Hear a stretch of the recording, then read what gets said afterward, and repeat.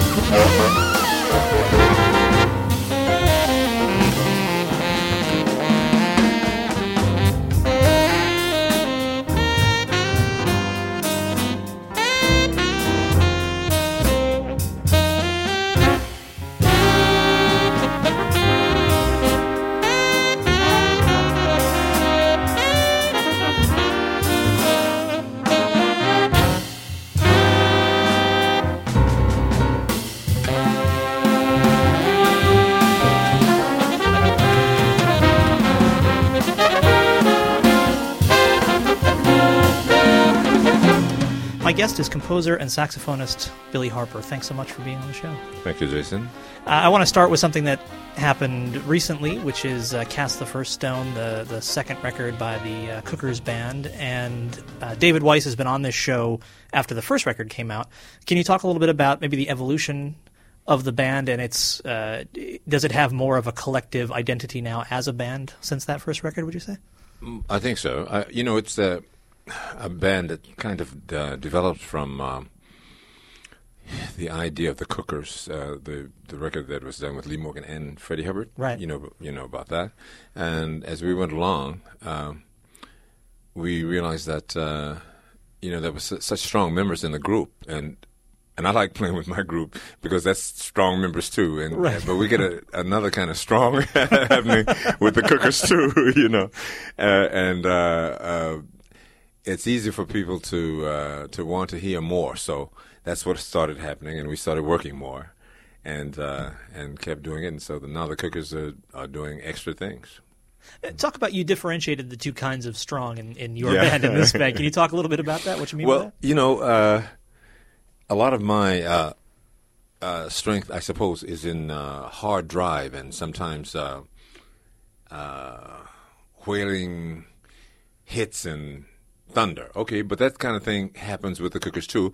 It's just that mine is, with my group, is constructed in a particular way because we can do a smooth, very much song that I've written that's supposed to be softer with heart, softer with a harder tinge, and it's a special thing that happens with my group. It's still, it could be about one of my things, and it still sounds like we played something hard, but it's about, Is that a factor of you having more explicit control over the direction the band moves in your own group? Yeah, I think so. Yeah, because they know exactly how I'm thinking about this music and how it's supposed to be. And in the Cookers, the difference is that every individual is so strong that they might have their own individual idea about how to do it. So it's a little bit more designed with my group, a little more understood because of the direction I want to go in. With the Cookers, it may sometimes be in the direction of the bass, or sometimes in the direction of the piano or drums. Sure. Yeah. The Cookers seems to have avoided what is often the fate of many all-star, in quotes, groups, which is that, yes, it's wonderful to get all these guys on stage together, but maybe there's a reason they don't always play together because it doesn't work. With the Cookers, it seems like you've all been able to both bring your distinct personalities, but also sublimate them, at least to some degree, to the betterment of the group. Yeah, I think that's true, and I think it's so because we played with each other at different times. Everybody in there has played with the other fellow somewhere, sometime. Sure. And so when you put them all together, it works. One thing we should have done right at the top. Will you mention who's in the band, the Cookers, at the moment? The Cookers, yes. Yeah. Oh, I thought, okay. Well, we have David Weiss on trumpet and Eddie Henderson, who played with me for 8 years. Billy Harper, who played with me when I first got to New York. Billy Hart on drums. I should have said David's on trumpet, Eddie's on trumpet, and Billy Hart's on drums. Cecil McBee, we didn't get a chance to play together before the Cookers, but every once in a while a single gig or something like that. George Cables, he was on my first album. McBee again is on bass, and George Cables on piano. And so George and I played together the first time I got to New York, and he's on a few other things with me. David, trumpet, Craig, handy, and sometimes Benny Maupin. Craig is a little newer in the group, a little younger than the other guys, but he knows how to fit in, and everything works fine. And Benny Maupin, we played together also when I first got to New York, and we kind of know exactly what to do. Yeah. So it fits well. That's great.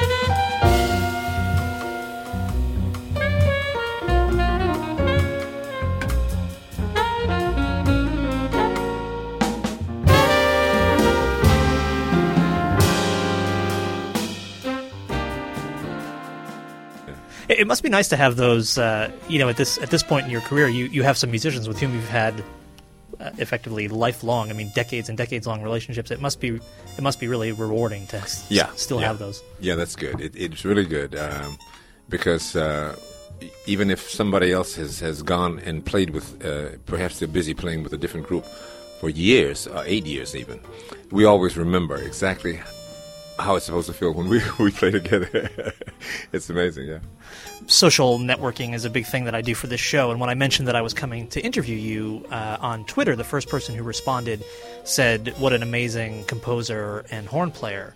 And I thought it was interesting that he put composer first, because I really do think your writing's incredibly strong, and I wonder if writing has always been central to who you are as a musician, or did that develop over time? Well, no, it was always part of my thing, but playing is so strong in me, and I see that as the main thing, because also when I'm playing, I'm writing.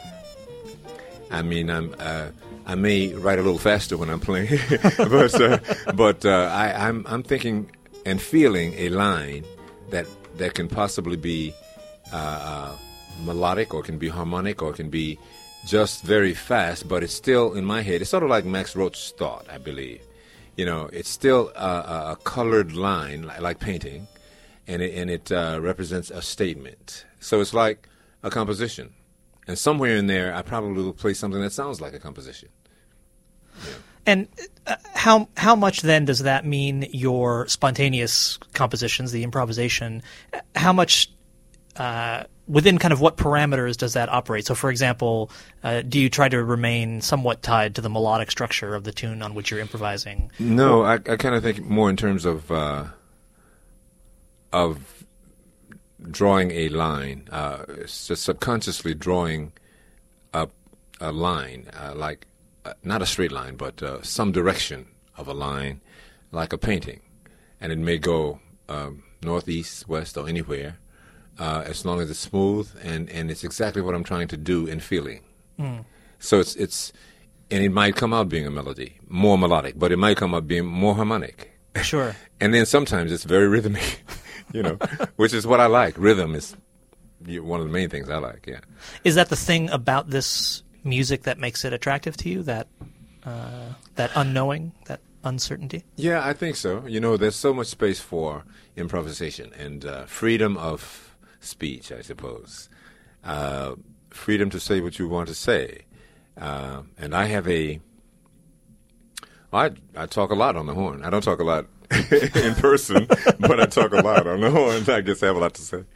Yeah. Do you have you used your music over the years for other kinds of expression than just musical, for commentary on social issues or things that struck you about the world? I felt some need to express some social, political views in the music, but I think it still comes out feeling like, okay, and it should, that I just wanted to express this piece of music. Within the piece of music, you may feel something that sounds kind of like a social statement or a political statement.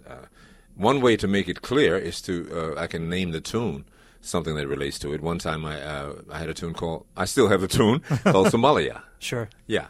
And I was focused on Somalia during that time, and I don't know if the music sounds like that, but it does express some of my feeling, Was there any kind of programmatic underpinnings for the titling of Black Saint? No, I think in that case, the record company was named Black Saint, and I was the first one on the record. Right. Being the first, I think they thought of the idea, maybe, why don't we call it Black Saint? And then, I don't mind the name so much, but it makes people think that I'm really a saint. I'm not really a saint. It wasn't eponymously titled. Yeah. I'm not bad, but, I'm not a saint.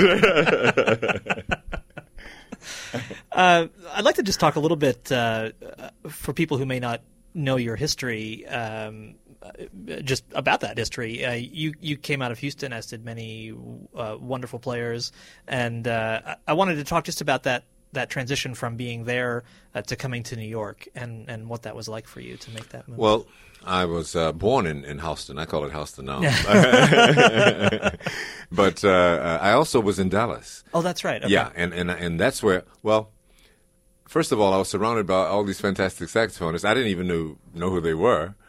I was little, and as I grew up, I discovered, wait a minute. Oh, yeah? He's done that. Oh, wow, that's who that is. I discovered later about Arnett Cobb and his dealings, but I never knew that Illinois Jacket was from Texas. I thought he was from Illinois. Right.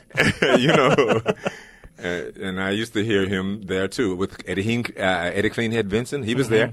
I just thought, I didn't think very much, okay. Because I heard other saxophonists who people didn't know who were really fantastic. Right. So that's the way it was. Don Wilkerson, well, they knew about him because he played with Ray Charles. Actually, he was the main saxophonist before Fathead. Fathead Newman? Yeah. Okay. Don was like a whirlwind. I think the tornado. He was just something else really on the horn. He everybody was afraid of him. Going to the jam sessions, most saxophonists would not get up there with him. If you had nerve to do that, okay, Oh, he was a whirlwind, and so I was around all these cats in Houston, and then I also, by the time of college, went to North Texas State and in Dallas. I played with James Clay. He was fantastic, I was just very lucky. I didn't know anything about Did North Texas State have as famous or reputed a jazz program as it has now? It's obviously very well known. Oh, yeah. Even then before I ever got there. Okay. Oh, yeah. I mean, they were winning first place all the time in every contest they were in. And I ended up getting into that band, too. I was the first black to get in there. It took a lot of doing also. During that time, they still had the Southern stuff going on. Yeah. What kind of doing did it take to get in there? I think that, I myself was known, I guess. I had I gathered a reputation as a mean practicer. I mean, I was the one who practiced most around that time. And I was ready to be in that band. The fellow who was over it knew that, he hesitated a bit, and I think that pretty soon the pressure from the other musicians there said, hey, you got to get him in this band because, that's probably how it happened. And so I was ready to get in the band. I got in the band, and we won first place also in Kansas or something. And did that lead to any complications when the band performed, that it was now an integrated band? No, not at all. I mean, no. It was just a figment of the upper echelons' imaginations, I suppose. Because it was during that time, they had the Confederate fraternity down there. I mean, they would march on horses and with the flags. It was definitely, it was Martin Luther King time. Yeah. Yeah. And Malcolm X. Just a couple weeks ago, they flew Confederate flags over two of the county courthouses again in celebration of Confederate Heritage Month. So okay, so it's 2011. Yeah, yeah, 2011, and we're still in the same place. Okay. Yeah.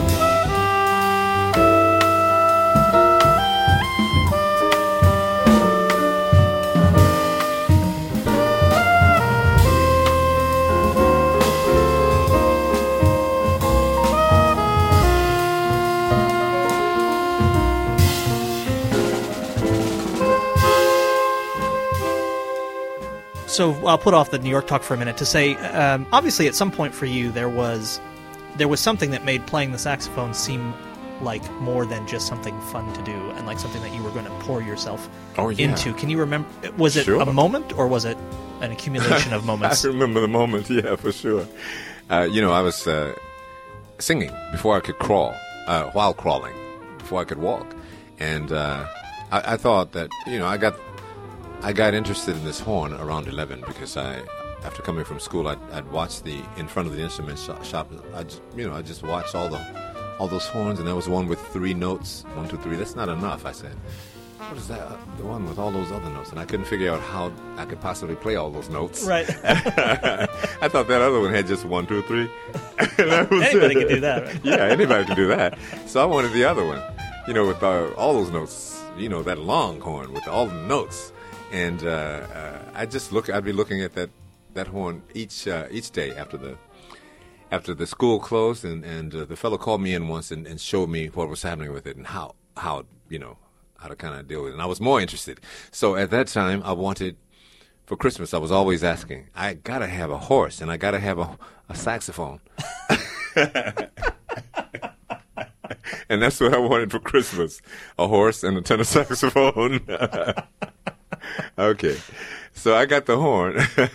They said, we can't put a horse in the house. I mean, you can't have a horse. Think about it, I just wanted a horse, but okay. So I got the saxophone, and I got a lot interested in playing, and I was acting and singing, playing, acting, and singing. So at that time, I had very good ears. I could hear a lot of stuff, and I could hear I just could play whatever I heard. So I thought, oh, yeah. And my uncle started me on jazz right away as soon as I got the horn.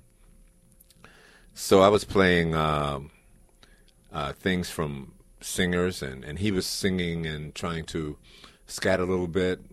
I was learning easily from what he was trying to do and what he played to me on the records. He played all the good stuff. Right. Kenny Dorham. Yeah, Kenny Dorham and Sonny Rollins, Max Roach, and all those people.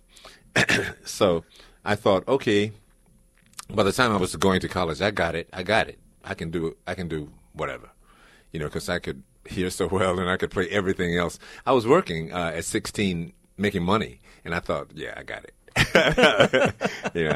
I don't need to go here, but I'll go. So I got to school, North Texas State University. It's called University of North Texas now. I got there, and David went there, by the way. Yeah. Yeah, after I had left. And also Craig. Oh, I didn't know that. Yeah. Okay.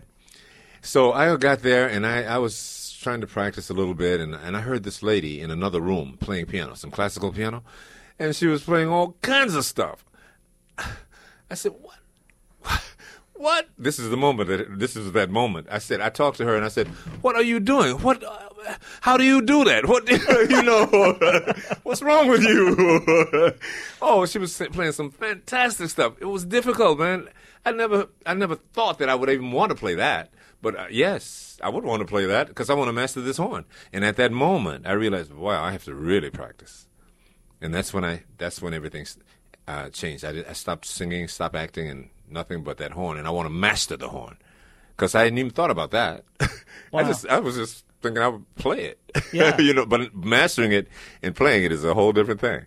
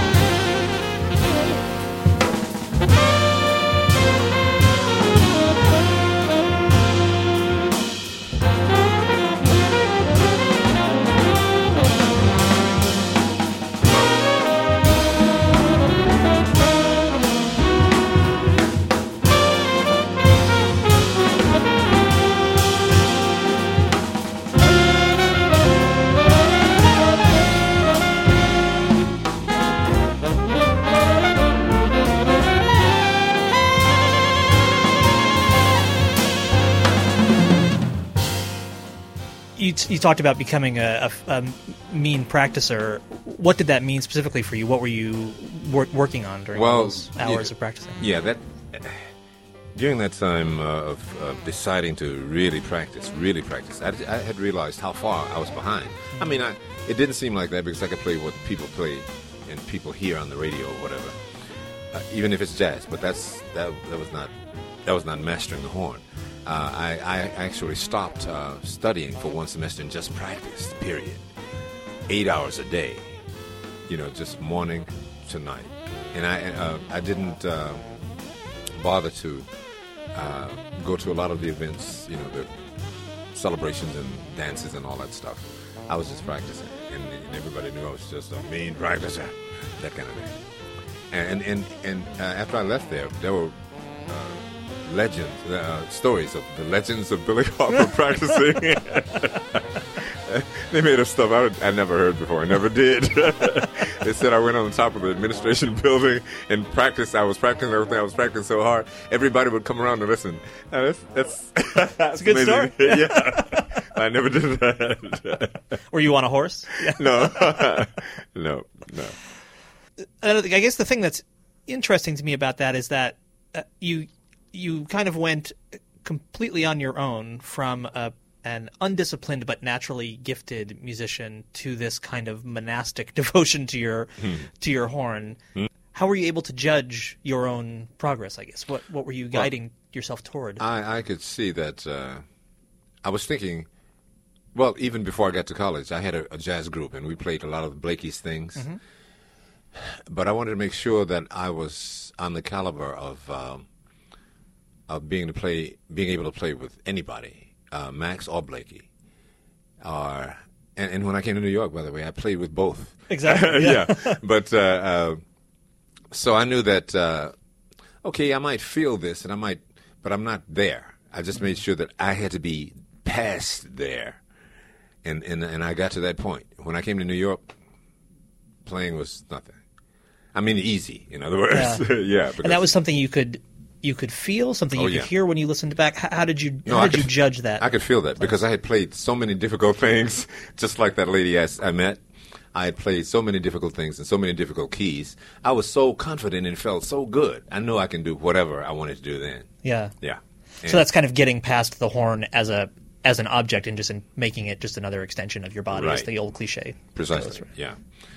So when I got to New York, and I was playing with James Clay in Dallas. You know that was already a big thing. Yeah. So when I got to New York, I was just ready. One time I left school at 19. I was going to leave school and play, and I was ready then. But the family wanted me. I had definitely had to finish school, so I came back. Right. I didn't know what else I could learn. But then when I came back, I did learn something about writing for big band. And then I was playing in Dallas after graduating, and pretty soon, they give you a gas card when you graduate. I don't know if they do that now, but I had a car, and they gave me a card to put some gas in the car, and you could keep using it. And I realized that it was expiring in 3 days, and I left because it takes about 3 days to get to New York. That's when I left Dallas. Wow. And it was snowing in Dallas, snowing almost all the way up here. Unbelievable. It's funny. So now what year was that you came to New York? 66. Okay. Yeah. And what did you do first? Oh, man.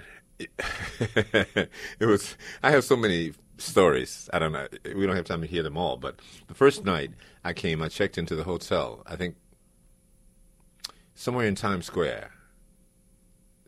President Hotel, maybe. President Hotel, okay. And I didn't have any money. I borrowed $100 from a friend before I came because I might need something, I guess. Food. Or yeah, something like that. And checked into the hotel. It was kind of expensive, and so I had to check out the next night. And I didn't know where I was going. I was just looking around. I didn't know anything. Driving and looking. But I came up on accidentally on this club, 5 Spot, and Monk was playing in there. What? Okay. And then I saw that McCoy was playing down the street, McCoy Tyner. So I said, okay, I'm going to, and I heard about New York. I thought I knew, yes, I knew what to expect and how things can happen. But I just, for some reason, I was so excited. I grabbed my horn and locked the car. The windows were up, and I went in to hear Monk a little bit, and then I went in to hear McCoy a little bit, and I came back, and everything was gone. The car was there, but the windows were down, and everything was gone. Wow. That at that time too, that kind of stuff didn't happen in Texas because people are more comfortable and they have things. They respect other people's things. But I forgot about the junkies and stuff in New York for that small minute or 2 minutes or whatever, 10 minutes. I came back and all my stuff was gone. Man, I still had the horn. But I was in jeans, and I never wore jeans. I wear them all the time now, but I didn't then. I was the best dressed in school and into modeling and all that stuff. But I was so hurt, and I went back into one of the those clubs, and I remember Cedar was there, Cedar Walton, and I remember that he was from Texas, Dallas, and I said, "Oh man, I hadn't met him formally before, but I said." I'm Billy, and I'm from Texas, and I just parked my car out here, and I came in to hear some music for a second, and all my stuff is gone. He said, "Well, you shouldn't have left it there." I said, "What?" What? I'm thinking I'm getting some sympathy or something. Okay, forget him. I left out of that place, and then I got a phone book and just started looking through the book. I didn't know who I was going to find.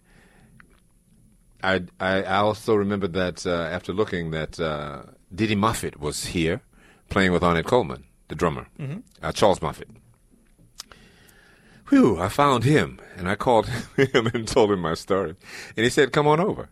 Had you known him No? previously? Oh, yeah. We played in Texas before. Okay. Yeah. In Fort Worth and Dallas. He was sometimes there. Okay. And Ornette Coleman was there sometimes too, but I didn't get a chance to really meet him there. Okay. But Moffitt saved me. That's how he said, "Come on over," and I stayed with him. It's amazing, isn't it? Yeah. So will you talk about you, as you mentioned, you played with Max Roach, you played with Art Blakey, and many other greats on your path. I played with Elvin. Great yourself. And, yeah, exactly. Yeah, all the top drummers. How did that happen? How did you begin to do that? Was it kind of the typical sat in at sessions, or did you do it through the people that you knew? Or? Well, I did both. When I first got here, once I at least had a place to stay, and Charles Moffitt was helping, I would go out every night and try to sit in. I did that every night, and it was fascinating because it was New York. I'd come back at 4:00 in the morning every night almost. I was, sometimes I get a chance to play. Long story. One of the long stories was when I met Elvin and tried to sit in with him. well, you got to tell it. So. Yeah, I guess I have to. I've told it many times, but I'll tell it again. So I went there. Slugs. That was the joint. I started to say club. It's not like a club, but it was the joint. And I played in the Slugs a whole lot of times after that. But I said, "Mr. Jones, I'm Billy Harper and from Texas, and I'd like to maybe sit in with you." I didn't know his condition or anything. He was looking at me and said, "No!" I said, "What?" Okay, New York. But, I was strong. Nothing bothered me then, nothing, because I knew I could play. Right. That's the best thing you can do, feel real good about your playing. And so I said, yes, okay, excuse me. And he was drunk, and he was, maybe kicking a habit or something. I don't know anything about that stuff. Right. But I just knew that he was, heavy no. I came back the next night and I said, "Elvin, I was just here. I was just here last night. I'm wondering if I could sit in tonight." He said, "No," but it didn't sound like the first one. Okay, I said okay. I came back the next night and said, Mr. Jones, you think I can sit in tonight? He said, no, just go sit down. Go sit down. Go sit down. Okay, I went and sit down. But it was nothing like the first 2 times. And then I heard he had a rehearsal the next day. I was there before he got there. And then when he drove up in the taxi, I said, Mr. Jones, I'll help you with your drums if you let me sit in with you. He said, oh, don't do that to me. Don't do that. Don't do that to me, Elvin was always in his throat. Right. So I helped him with his drums, and I love listening to the rehearsal. I didn't get a chance. I wasn't even thinking about playing. I didn't have a horn, but and I helped him with the drums down when we were finished. And I came back that night. I was really persistent, I guess. He probably thought I was crazy. I said, Mr. Jones, maybe I can sit in with you tonight? He said, on the third set. Okay, just sit down. Third set. Oh, this is very different. So I sat down, and they played, and everybody was digging the music, and then everybody went home, and I was still sitting down. Oh, man. Okay, so anyway, as I was saying, I went back the next night, and I didn't say anything to him. I didn't say a word. I made a look or something, and then I just went over and sat down in my spot. Okay, so the first set went by, second set went by. Third set, he leaned over and looked at me and said, come on up. So I came on up, Now, this is my chance, and the players were maybe, I think, Billy Green on piano, not the young Billy Green that you've heard of, but an older guy, Hank Mobley on tenor sax, and I was ready for that too.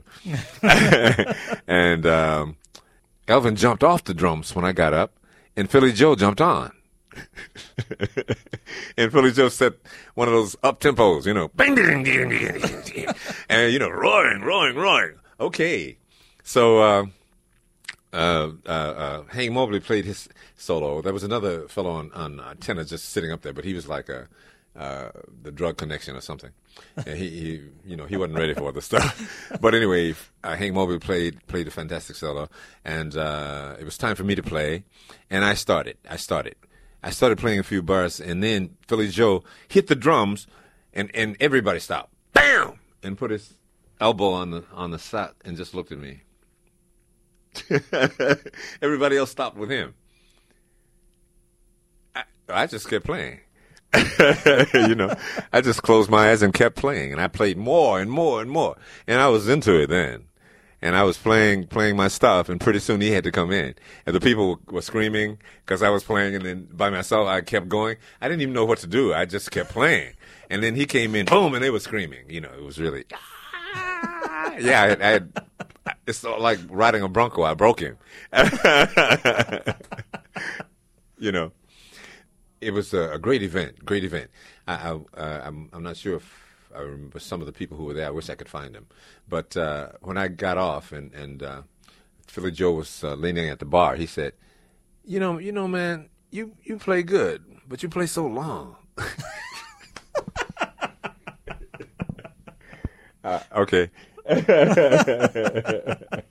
So that was one of my first introductions to the New York scene and what will happen in New York. But I think that might have spread around and people heard about right. it. Yeah, and then pretty soon I accidentally met Gil Evans on the street on Broadway, and I said, Mr. Evans, I'm Billy Harper, and we talked, and I love your music, and I'd like to play. If you need somebody for rehearsal or something, give me a call. We traded cards. That's what everybody did, and it never meant anything. You exchange cards. Okay. But later on, it did, and he called me to make a rehearsal. Sure. Okay, but then when I made the rehearsal, then I was in the band, and we traveled to California and played there. And Elvin was in the band with Gil, and I played in his group too. So yeah, it was great.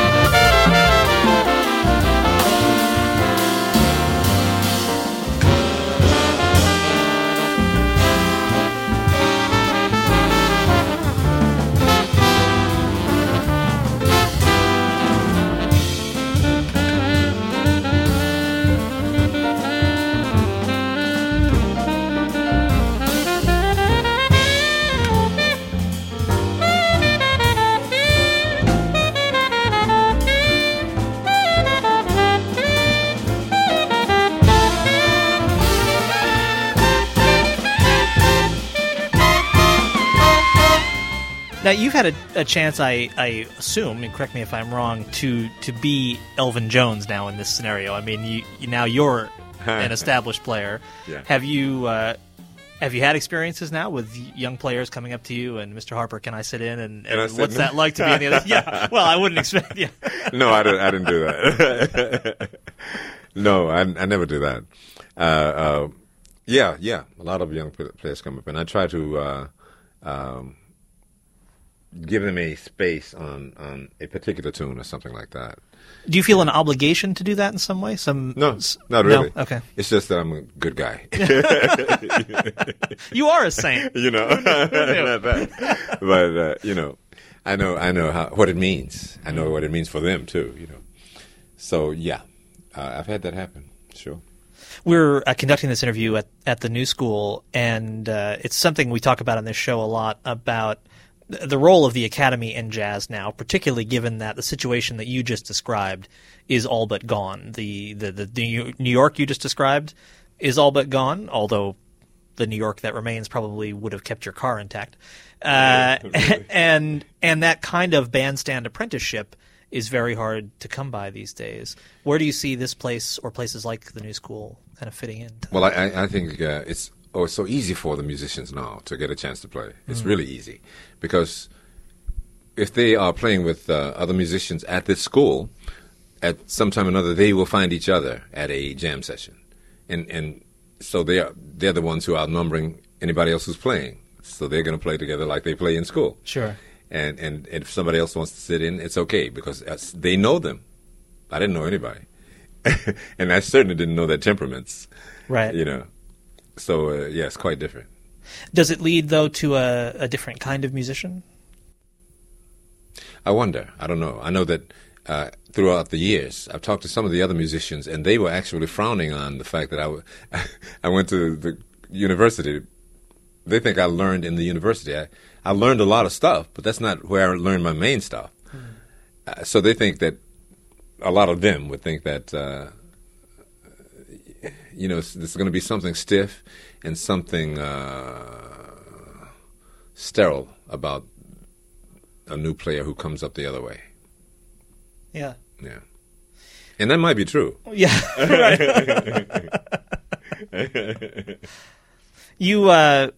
We mentioned or at least we started to talk about it, but we didn't actually get very far into it, talking about composition and it being central to what you've always done. Can you maybe say a bit more about because that? The simple thing and the very the key to all of that is that the fact that I sang at first.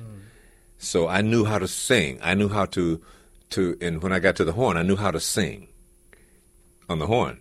But I didn't hear it like that. Gil Evans told me. He discovered this about me that I didn't discover. He said, I love the way you sing on that horn. I never thought about it like that. But, yeah, I sing. And when I'm on the horn, I go into some section that sings the same way. And it is what the song is going to be, what a new song can be. I might not write it down. I might. I have done it before. I've written it down, what I sang on the horn, and it became a new song. But I don't always do that. Is that because the singing kind of externalizes the melodies that are going on inside your brain? Is that what the singing helps? The singing is, I think, part of what creates the melodies, because I'm thinking of improvising, but then if I think of improvising in relation to something I might sing or want to sing on the horn, it becomes a real melody, a nice melody. Many times I've just jotted down the first few bars, so I'll remember that. And I come back to it later, maybe years later or months later. Does the medium of your own composition provide the best route for you to express yourself musically? I mean, you've obviously played a gazillion of other people's tunes, and with people like Blakey, you would have played many tunes from the kind of the classic songbook, plus all the tunes that people in his band were writing. But now, over the years, you've had a chance to really focus on playing your own music. Does that allow you a different form of expression or a more concentrated or focused expression of who you are? I suppose it actually does allow a more focused approach to who I am. But I like so many of the other tunes, too, that other people have written. It fits in well, too. And I get a chance to do that with the Cookers. I don't do that with my band. I focus on the things that come from my my heart and soul. And I know that they're going to be right, because I'm not going to do it if it's not from there. Yeah. Finally, I'll just ask about you as a band leader. Can you talk a little bit about your band leading philosophy? How much instruction you give to the musicians? How? Well, the bottom line is that I think that you have to choose musicians who feel similar to you, and that's the way I do it. That's the way I did. I happened to find the exact musicians who can feel exactly what I'm trying to talk about. And then I don't have to give them much instruction at all. Because when we play a particular tune, they feel it, just the way I do. and that's what makes it work. Will you mention who's in your band these days? Well, Francesca Tanksley, for one thing, on piano. Kean Harold is on trumpet. Clarence C. on bass. And at the moment, Aaron Scott on drums. Aaron played with McCoy. Clarence played with Blakey. Kean was actually from New School. Oh, okay. And I heard him, and I was checking him out when he was in my class, so I know that he knew the kind of thing I was talking about. And is that how you know? You know Yeah. from hearing? Yeah, and hearing and feeling. You know, you got to get a certain kind of feeling from that person. You got a lot of people who can play, and then it doesn't feel. It just seems intellectual, which is how they learned, and that can be interesting, I guess, but that's not what I'd be talking about quite. It sounds to some degree like that answers the question you posed before about is there a different nature to people who just come out of the academy versus the way you came up? Right. Yeah, I came up knowing that there's a real difficult and devoted, dedicated approach that you have to have toward playing. And that means that if you're going to have that, you have to have that toward feeling the music as well. It's not just playing it.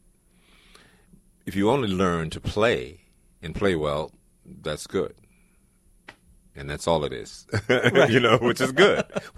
You know, it's good to be good. But I'm talking about something much deeper, you know. Is that something, well, I don't know, I guess you've answered this question too. I was going to say, is that something that only comes with age and experience, but you said you heard it in the work of a student as well. Yeah. No, not age. It doesn't have to do with age. It has to do with what's inside and what you've discovered inside you. Not the music. Something about your spirit. So how self-aware you are. Yeah.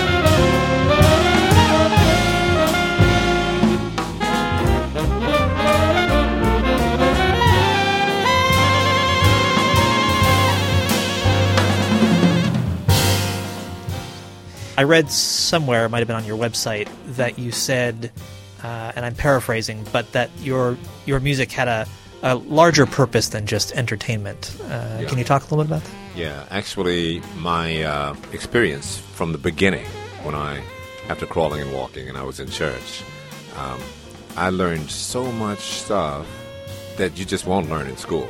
And it's not music I'm talking about. So much stuff about this kind of spiritual thing becomes the reason that you are connected to the music. That was most invaluable. I was there as a little kid, surrounded by these people who had all kind of rhythm. I mean, people were playing on tambourines and doing some rhythm with their feet and stuff it's just soaked in. By the time I wanted to play I had all kind of rhythm. I loved playing the drums. So when I came to play with all the drummers, it was easy. That's why it was so easy. I had all that rhythm, and I had gotten it from the black church. All kinds of rhythm, just that I wouldn't even think about. They didn't think about it. That's what came out. Yeah. So if you put that feeling together, and I felt that same kind of thing when I listened to at the era of 50s and 60s. You had the Impressions and some of the popular groups. A lot of the soul singers had that kind of feeling too. Yeah, I mean, people like Sam Cooke, he'd come right out of the Soul Stirrers. Precisely. And that whole gospel movement. Yeah. But they had that special feeling thing, that special rhythm, and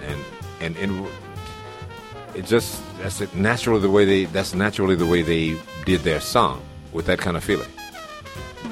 And Stevie Wonder knew something about that. Knows a whole lot about that. Yeah. Ray Charles. Yeah, they were connected to the church, just like I was. And so was Coltrane, by the way. I didn't even know that in his history. Turned out that his uncle was a minister, and he knew those songs that I knew. And so we had a similar feeling in that way. That's how I define my connection to Train, through the spirit and heart. It was expressed. Some of those things that you won't learn in school is what I get to in my writing of my music. And some people have said that, actually. They didn't know exactly what it's from. There's some magic or something you have in that, in the way you write this stuff or the music or something. So, okay, but I hope that doesn't get in the way of my playing. I play, I feel that when I'm playing, too. And so that means, it sounds like you ascribe a higher level of value than just, I hope you enjoy this show, to what you're delivering to the audience. Definitely. No.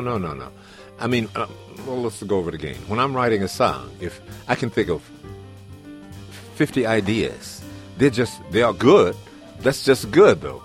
If they don't feel, I don't use it. I write until I finally get something that feels a certain way, and I play it over and over and over until I can almost cry myself. Then it's right. Somebody's going to feel this. And that's the way the writing for me goes. Yeah. And I'll wait until it comes. Just wait until that special thing comes, because I have all kinds of. I mean, I was in school. I can write a lot of songs. If I wanted to say, okay, let's break Beethoven's record for writing stuff, I could write all kinds of stuff. But that's not it. Right.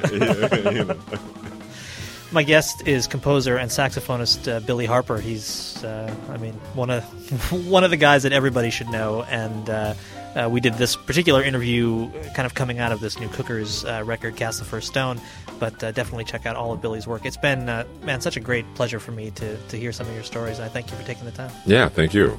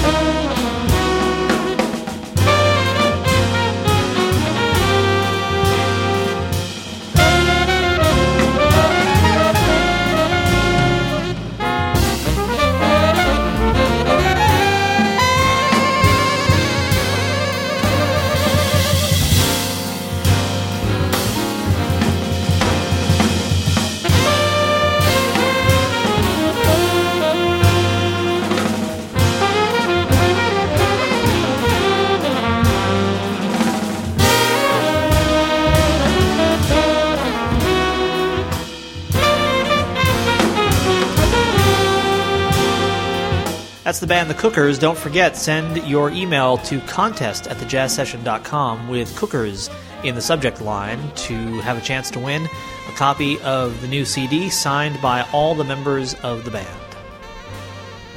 I'm Jason Crane. This is The Jazz Session, presented by AllAboutJazz.com, the web's leading source for jazz news, reviews, MP3 downloads, and more. Every episode of the show is available for free anytime you want it at thejazzsession.com, and I need you to become a member to support the show and help keep it going for years into the future. And you can find out about that at thejazzsession.com too. Thanks for listening. Thanks for supporting the show. And now get out there and support live jazz whenever and wherever you can. And then come back next time for another conversation about jazz on The Jazz Session.